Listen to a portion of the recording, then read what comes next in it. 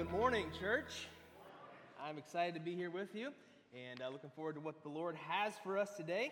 I know that it is Thanksgiving season, and man, I love those songs that we sang, His Mercy is More. That just riled me up right there. I'm ready to go this morning, and hope you're in a season of Thanksgiving with yourself and with your God and what He has done for you and all the things that He has touched in your life and all the things that you can be thankful for. And so this morning we're going to speak about some of those things. I do appreciate the opportunity to handle God's Word. It's an honor, it's a privilege to be able to take God's Word and come to our congregation and be able to handle it. And so I do thank the Lord for that. I thank Pastor for allowing me to come and step in the pulpit, and I'm grateful for that today. Well, let's do this. Let's dive right into our message this morning. If you would take your Bibles, turn to Psalms chapter 107. Psalms chapter 107.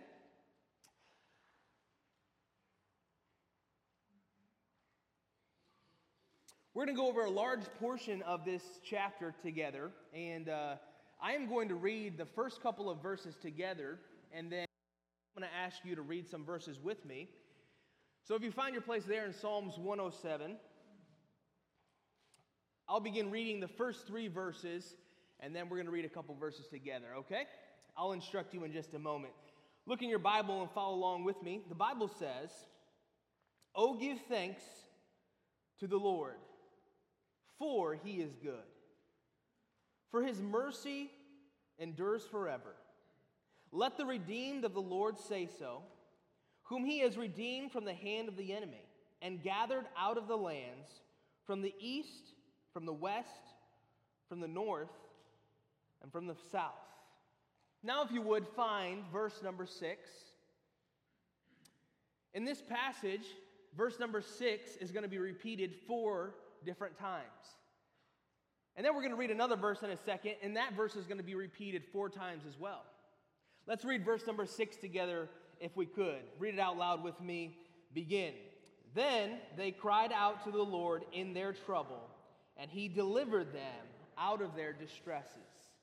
Look now at verse number 8. Read it out loud with me. Begin.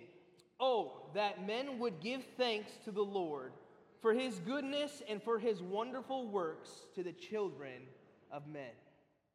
The title of the message this morning is Worthy Thanks. Worthy thanks. Let's pray and let's ask God to bless His word this morning. Lord, we are so grateful that You've given us Your word, Your communication to us, how You want us to know You, how You want us to respond. And so this morning, Lord, I ask that You would give us Your word. You would bless Your word. God, I pray that You would move in hearts today. Use Your word, convict, change us, and Lord, make us more like You today. I pray that You would take Your word, Lord, that You would use me to communicate it effectively, clearly, and that You would be praised and thanked here today. We ask all this in Your holy and precious name. Amen. Alfonso XII was a good king. He was the king of France. And it came to his attention that one of his, or multiple of his servants in his court would eat their food before they would thank God. They would sit down to their meal, not thank God, eat their food, and not think anything of it. Well, Alfonso, he died at the age of 31, and so before he died, he wanted to teach these lowly servants in his court a lesson. So here's what he did. He created a feast and invited all of those servants to the feast and watched to see if they would thank the Lord for their food. As you guessed, they did not.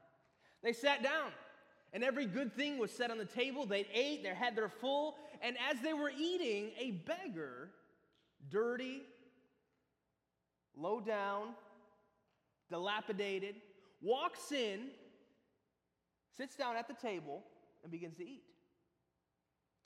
Well, the servants are kind of looking at each other like, what's going on here? And assuming that the king would look at this beggar and say, get out of here, and run him off. But he didn't. The beggar continued to eat till his heart was content, got up and left.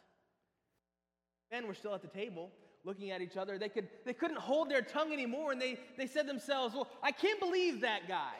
What a mean fellow, they said. Well, the king silenced the boys as they were being riled up.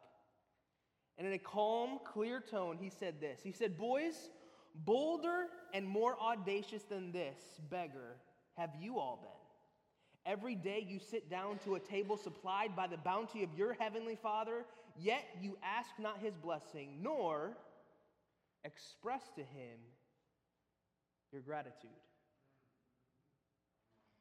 Is this not us? Daily, we reap the benefits from God. God lays out a table of blessing in our life, and we gladly take, yet we do not thank him. We gladly accept almost as if it's deserved to us, and we give no thanks. Well, David sees this same problem. His heart sees this and says, no, we can't do this. We can't just take from God and not give thanks, because God is a great God, a God worthy of thanks, a God that should be praised, a God that should be given thanks for many things.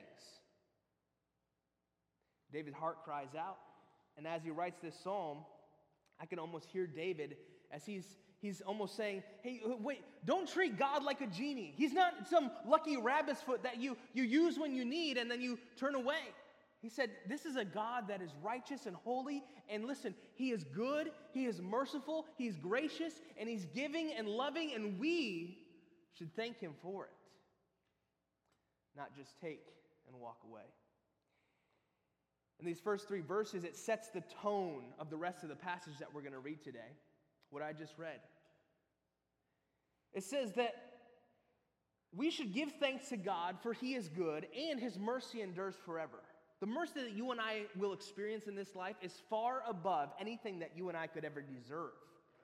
You realize that?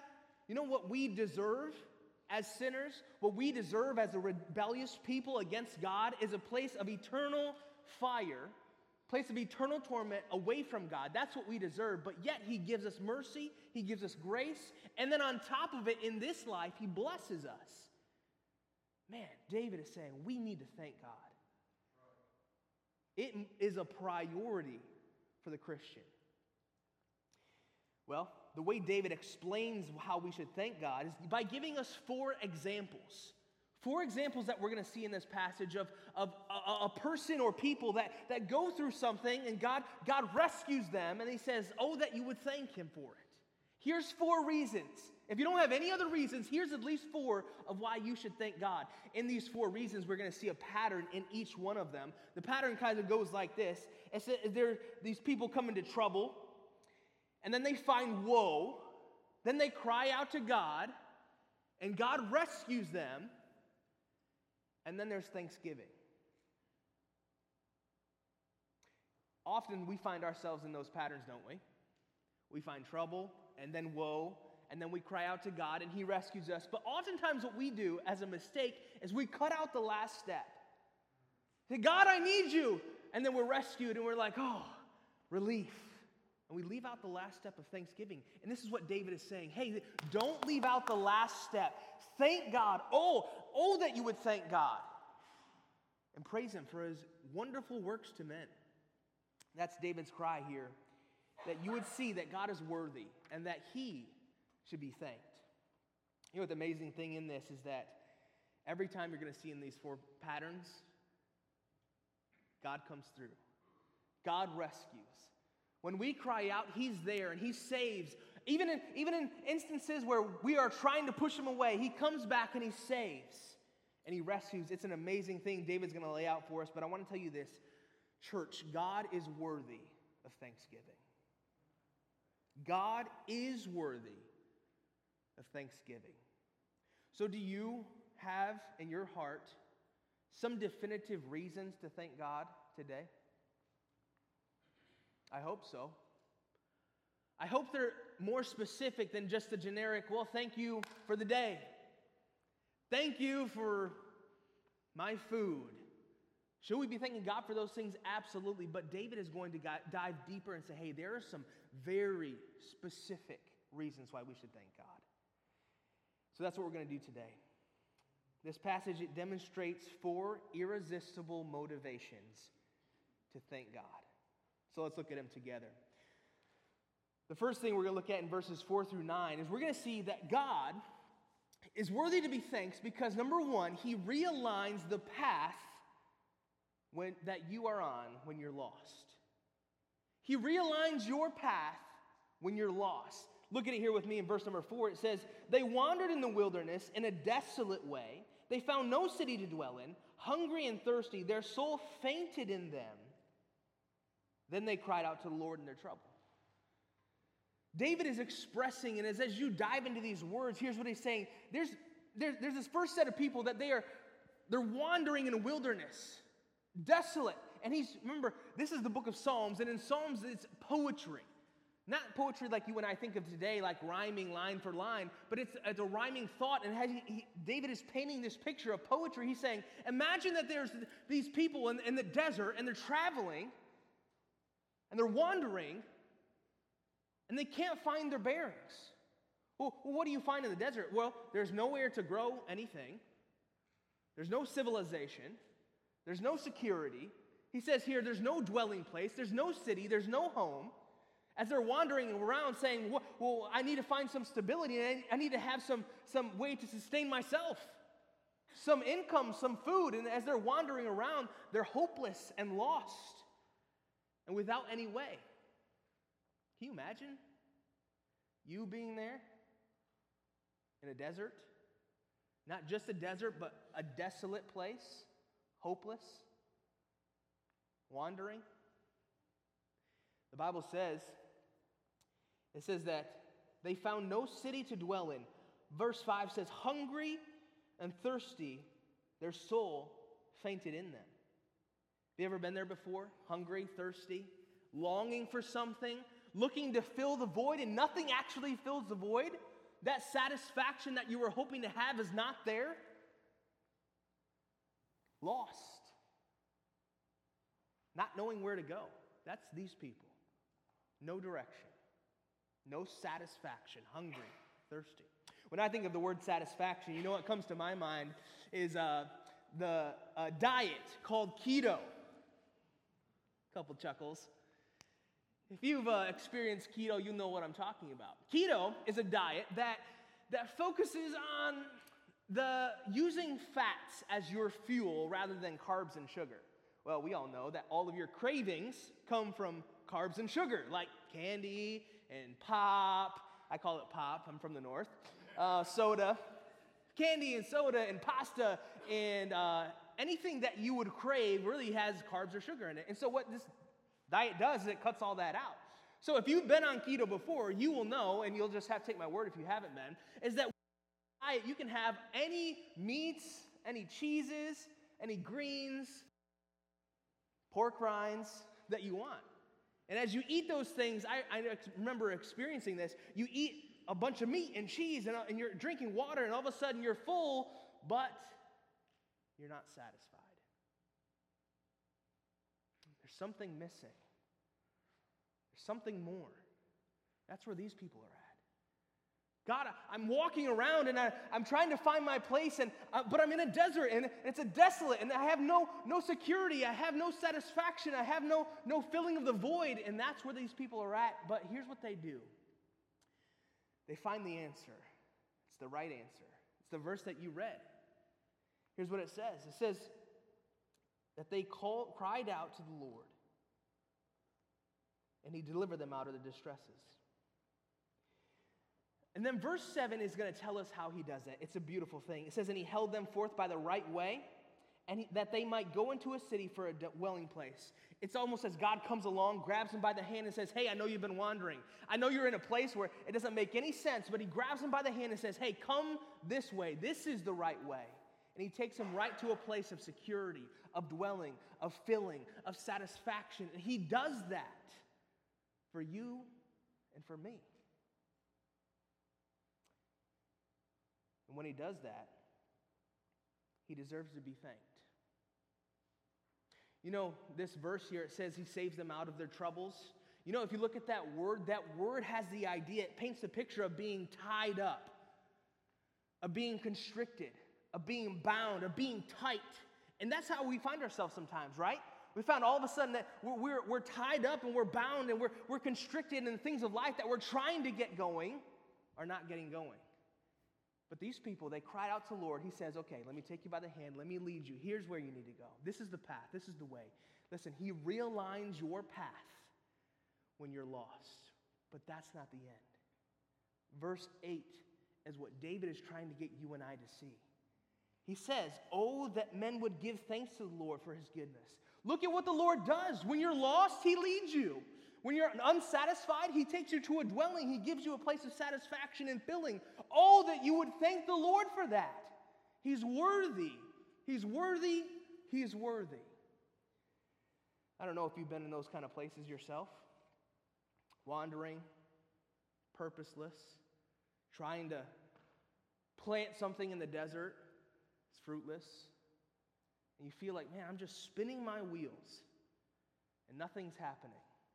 Well, listen, God can realign your path when you're lost. And when he does, thank him for it. It's a beautiful thing. Something you're going to see, and we won't spend this much time in each section, but what you'll see is before God delivers, every time, before God delivers, there has to come a point where you cry out to the Lord. You can wander as long as you want. You can look and try to establish something as long as you want. But until you come to that point where you cry out to the Lord and come back, listen, that's how any relationship is. When a relationship has been broken, you have to do something in some way, apologize, come back, try to restore that relationship. And as soon as God sees that you do that, he steps in and saves and holds out his hand and leads you and guides you. And he is wanting and willing to do that for you today if you cry out to him. And David says, and when he delivers, because he does, because he's good, because he's merciful, thank him for it. Number one, not only should we thank God for realigning our path, but number two, he realizes your bondage when you're hopeless. He releases your bondage when you're hopeless. Let's look at these verses here together. Verse number 10, it says this. It says, those who sat in darkness and in the shadow of death, bound in afflictions and irons, because they rebelled against the words of God and despised the counsel of the Most High, therefore he brought down their heart with labor, and they fell down, and there was none to help them. Here's another set of people. Here's another example. David's saying, he says, if the first example wasn't enough, let me tell you about another group of people who sit in darkness, in a dungeon, in a place that is hopeless. Can you picture this, where David is trying to paint this picture in this poetry of somebody sitting in a dark place? They're bound with chains, fetters, and hopeless. When am I getting out? I don't know. Is there any hope for me to get out? No. I can't even see the light of day. I'm sitting in darkness. It uses this term, shadow of death. At the doorstep of death, there's no hope. All hope is lost. Utter gloom. Maybe you find yourself there today, bound. Maybe it's sin. Maybe it's a relationship that's broken. Maybe it's a besetting sin that you have tried to get over. God can release you from that prison. He can do that. These people, surely they're entrapped by this. And the Bible says in this verse, it says that those who sat in darkness, this is amazing. It has the idea that they got to this place because of what they've done. The reality is that we do things in our life that get us in situations that we're not happy with. They get us in situations that we would have never gone there if we had not been foolish. But God says, hey, even though you put yourself in this position of bondage, even though you put yourself in this position of darkness, the shadow of death, you're at death's doorstep, I will still save you if you cry out to me. David is painting a beautiful picture here. Verse 15 says, oh, that men would give thanks to the Lord for his goodness and for his wonderful works to the children of men. He's going to continue to repeat this verse.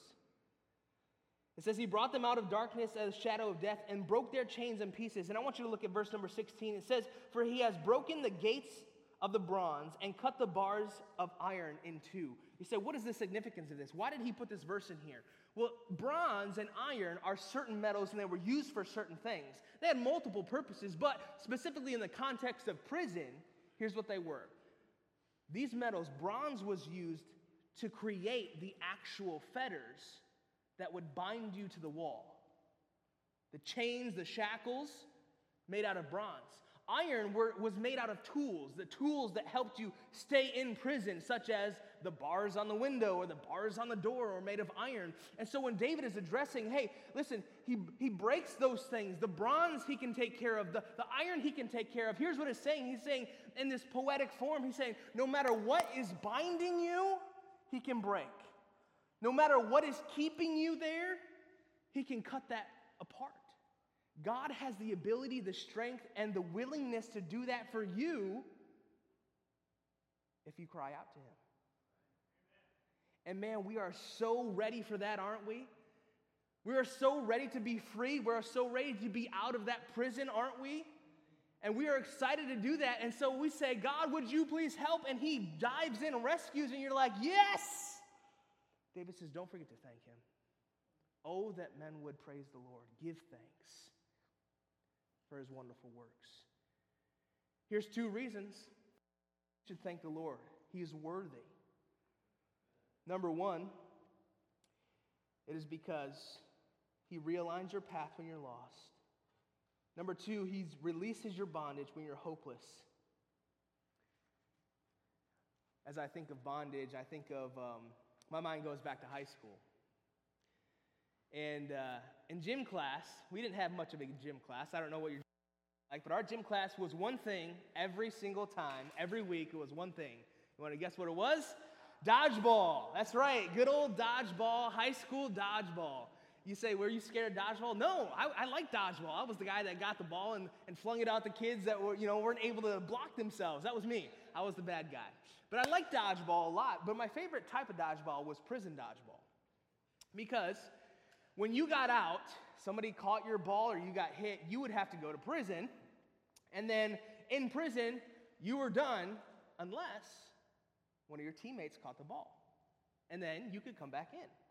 And so I remember being in that situation and being on the sideline, hoping that somebody would catch the ball, and you're excited when they catch it and you get to come back in. And listen, this is exactly what God wants to do for us. You're sitting on the sideline thinking, man, I'm out. Darkness, dungeon, prison, fetters, bars. That's it. God wants to come in and break those things and set you free. And when he does, let's thank him for it. Look at the next thing as we move along here. Verse number 17, and we're going to find out not only does he do those 2 things, but number 3, he renews your soul when you're overwhelmed. He renews your soul when you are overwhelmed. Verse number 17 says, fools, because of their transgressions and because of their iniquities, were afflicted. Their soul abhorred all manner of food, and they drew near to the gates of death. Here's the next set of people. David says, we've talked about people that lost the way. We talked about people that were in bondage. Now let's talk about the person, the fool, that gets himself in a hairy predicament. He says, fools, in verse number 17, because of their transgression and because of their iniquities, were afflicted. So here's what he's saying. Let me break it down for you very quickly. Fools really despise any kind of wisdom. They laugh, they mock at guilt. That's what a fool does. That's who he is. Hey, the repercussions that might come to me, I don't really care. I'm going to do what I want. I'm not really going to think about my decisions. I'm not going to listen to wisdom. I'm not going to heed counsel. I'm just going to kind of do what I want. So where does that lead them? Well, he says it leads them into this. Because of their transgressions, that's what they've done, they now find themselves in iniquities, being afflicted.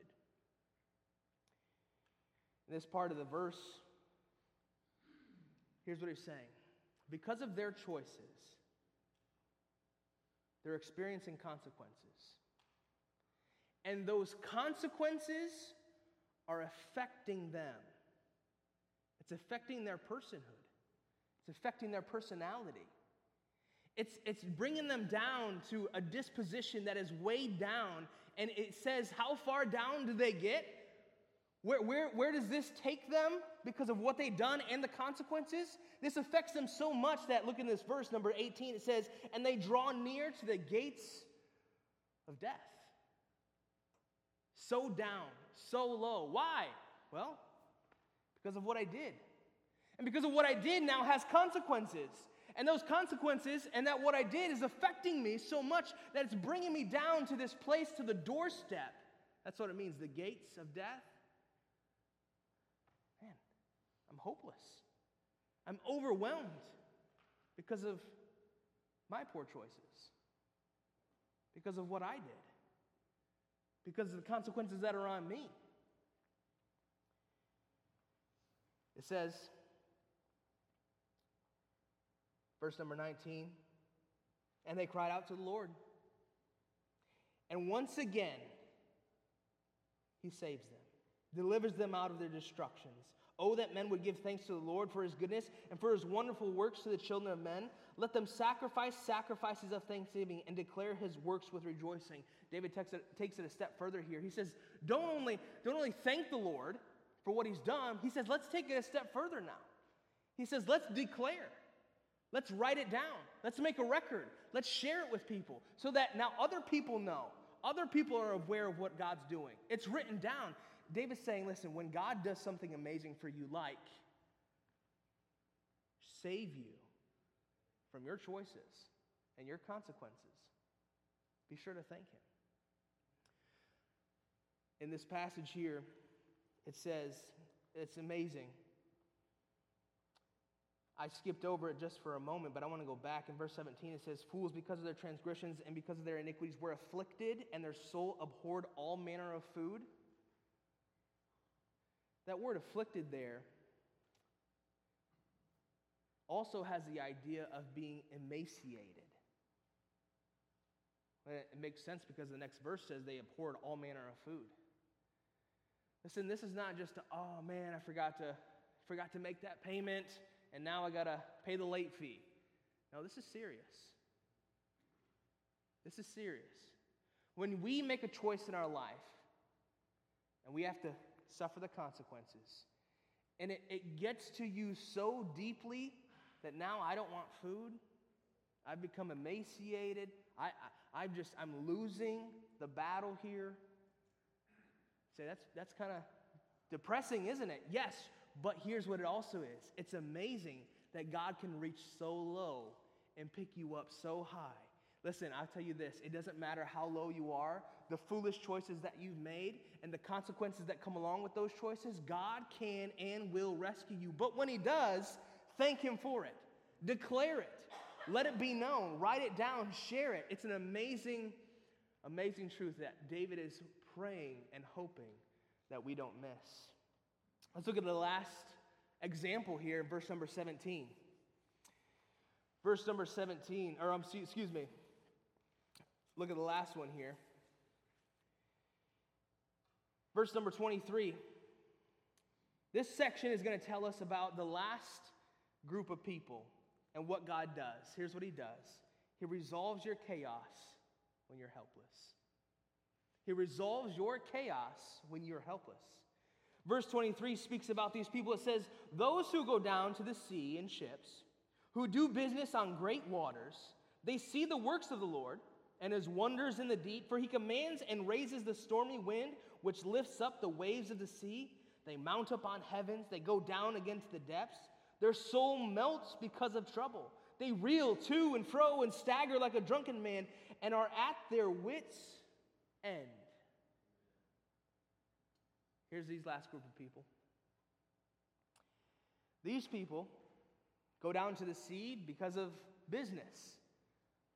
It happens regular, every day, like they're going to work. And their regular routine, they come down to the sea and they look out. The Bible says they see the waves and the ability of God, the awesomeness of God. And as they go about their business, they find themselves in the middle of a storm. Just regular daily business, the daily grind of life. And now all of a sudden, in the middle of the sea, they find the storm raging and the waves are being lifted up and dropped low, and they're in the middle of it now. In the middle of it. And it says that, in this verse it says, "For he commands and raises the stormy winds, which lifts up the waves of the sea. They mount up to the heavens, and they go down again to the depths." This is a raging sea. This is not just a windy storm. And I know that you've been there before. You know why? Because that's what life does to everyone. Every single person. It comes in and when you are least expecting it, when you are in your regular routine, and it has an ability to just disrupt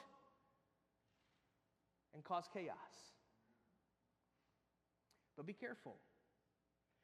Because notice who's in control of the storm. David specifically points out that God is in control of the storm. And so when something's happening in your life, when storms are raging and waves are up and down, remember that God often uses times like that to humble us. Did we not just hear that last week from Pastor? As he spoke about what God might use or do to bring us back to him. He uses that loss. He uses that pain.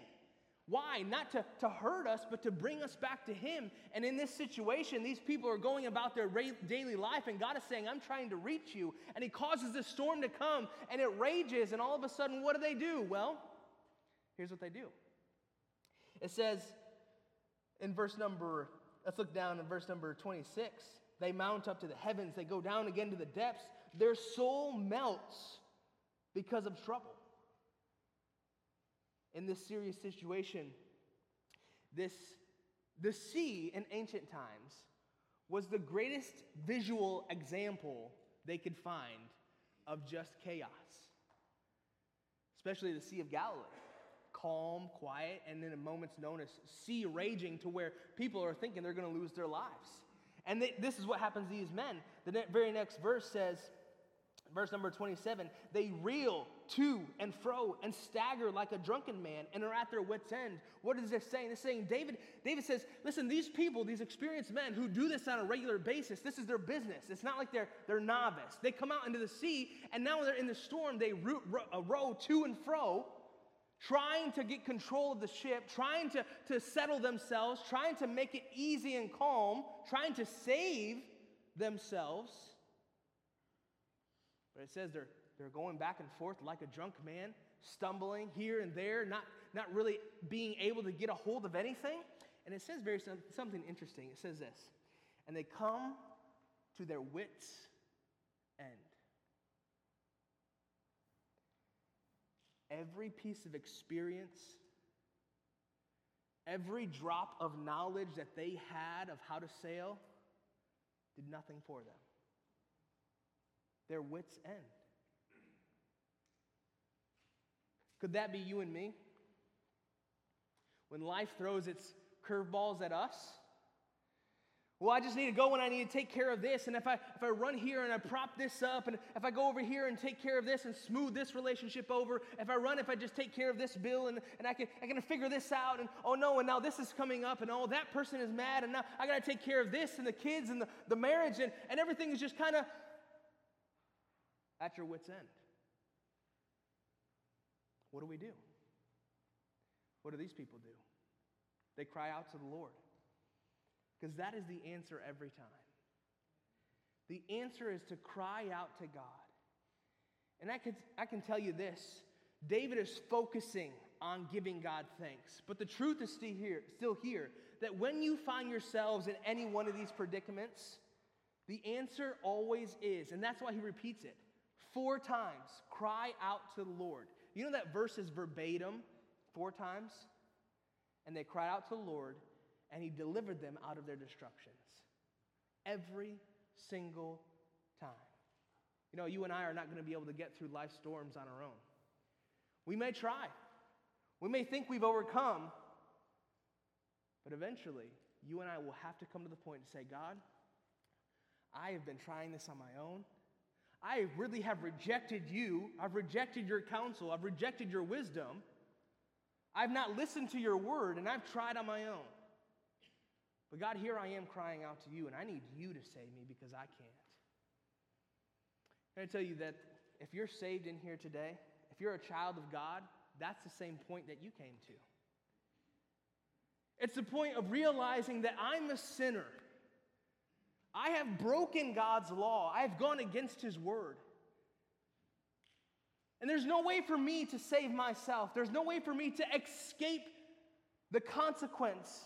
So what's the consequence? Well, the consequence is an eternity in hell away from God, in torment. That's what we deserve. That's our consequence for breaking that sin. And God says, wait, I am reaching out to you. I am here. I'm ready to save you just like everyone in here. He said, I have paid the price. I've died on the cross. I've shed my blood. I was buried. I rose again the third day so I could save you. And if you will just simply accept the gift of salvation, I will save you today.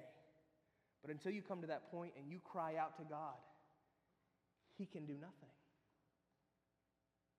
And David makes that point very clear. Let's cry out to God because He's able, willing, and ready to save you. And it's an amazing when He does. Look at what He does when He saves these people. It says in the next couple of verses, after they cry out to God, He brings them out of their distress. Verse number 29 says, He calms the storm so that its waves are still. Then they are glad because they are quiet. So He guides them to their desired haven. How does God save these people? Well, here's what He does. He steps in. And the waves that He was controlling earlier, He calms them. And He doesn't just calm the sea. Listen, this is beautiful. David put this in here on purpose. He doesn't just calm the sea so it's manageable again.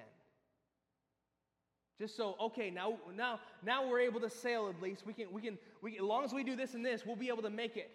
No, He doesn't calm the storm to that level. Look at what He says He does. It says, and He calms the storm so that its waves are still. Perfectly still. Something you could never do. Something those men could never do. Perfectly still. The same God that can swell the waves can still the water. That's the God that you serve. He says, so as He calms the storm, then what does He do? He doesn't just allow them to navigate through a calm storm. Here's what He does. He comes alongside in verse number 30, and they were glad because they were quiet. So He guides them to their desired haven. Hey, where you want to go, the place that you want to be, the desired haven, that security, God says, I know the path. Follow me. I'll take you there. Through the storm. Calm the storm. Quiet waves. To a safe haven. That's the God that you and I serve today. And if we're not careful, we won't thank Him for it. And I know that life happens. Life has a funny way of coming up on us. So let's cry out to the Lord. When you think of a fly, when a fly is flying around, in his small, tiny life, he has not been smacked at all. He's not really come into danger. He's been able to avoid any kind of killing of the fly, and the fly flies around. But all of a sudden, when he finds himself stuck in a spider's web, man, I was just flying here. Now I'm stuck. That's life. Our answer is to cry out to God. So these 4 examples David gives us. Number 1, He realigns your path when you're lost. Hey, we all get lost in that desert. He can guide you. He releases your bondage when you're hopeless. That place of darkness, those fetters have you, you're tight. God can break those things. He renews your soul when you're overwhelmed. God, I've come to the place because of my poor choices. I can still save you. He resolves your chaos when you're helpless.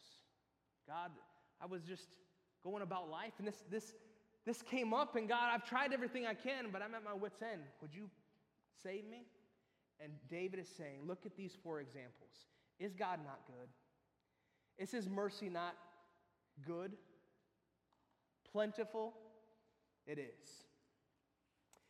And I implore you today to thank God. The students at a Kentucky high school found a way to say thank you to the janitor that kept their school buildings in order.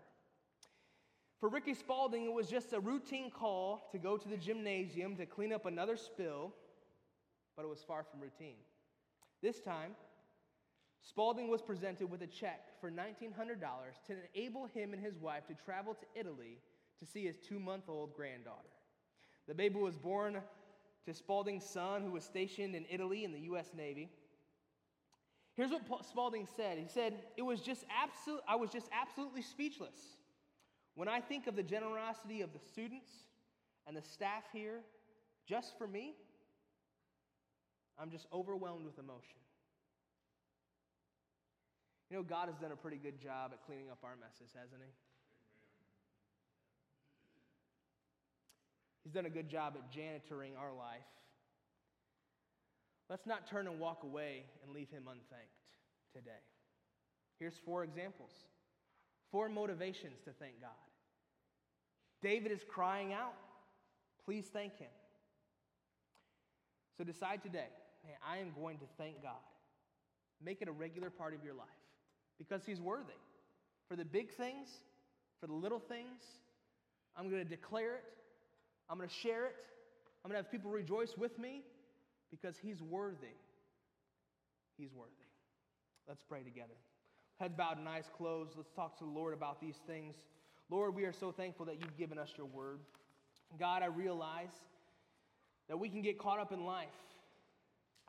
But I pray that our heartbeat would be like David's. Our heartbeat would say, oh, wait. Let's thank the Lord. Let's not leave him unthanked. God, I pray for every person here, including myself.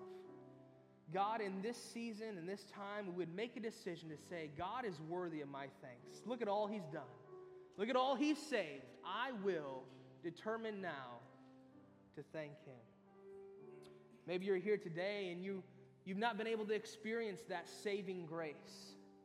Maybe you're here and saying, I've never experienced what it is to be a child of God. I've never asked for forgiveness of my sins. I've never cried out to God. You can do that today. You can do that today. I could lead you in a prayer. The words that I'm going to say will not save you. But if you repeat after me, if you believe in your heart these words, God will save you today. If you say to him, God, I realize I'm a sinner. I realize what I deserve is hell. But God, I believe in your Son, Jesus Christ. I believe that he died for me, paid the price, rose again on the 3rd day, and I accept him as my one and only Savior. Please help me to not be ashamed of you. If you've prayed that prayer today, God is going to do just like he does and reach out and save you. With head bowed and eyes closed, let's all stand to our feet. As we stand to our feet, there's an altar here that is open. The worship team is going to sing a song. This altar is meant for you to come and thank the Lord. Come to the Lord with your burdens, lay them down, and let's thank the Lord because he is worthy.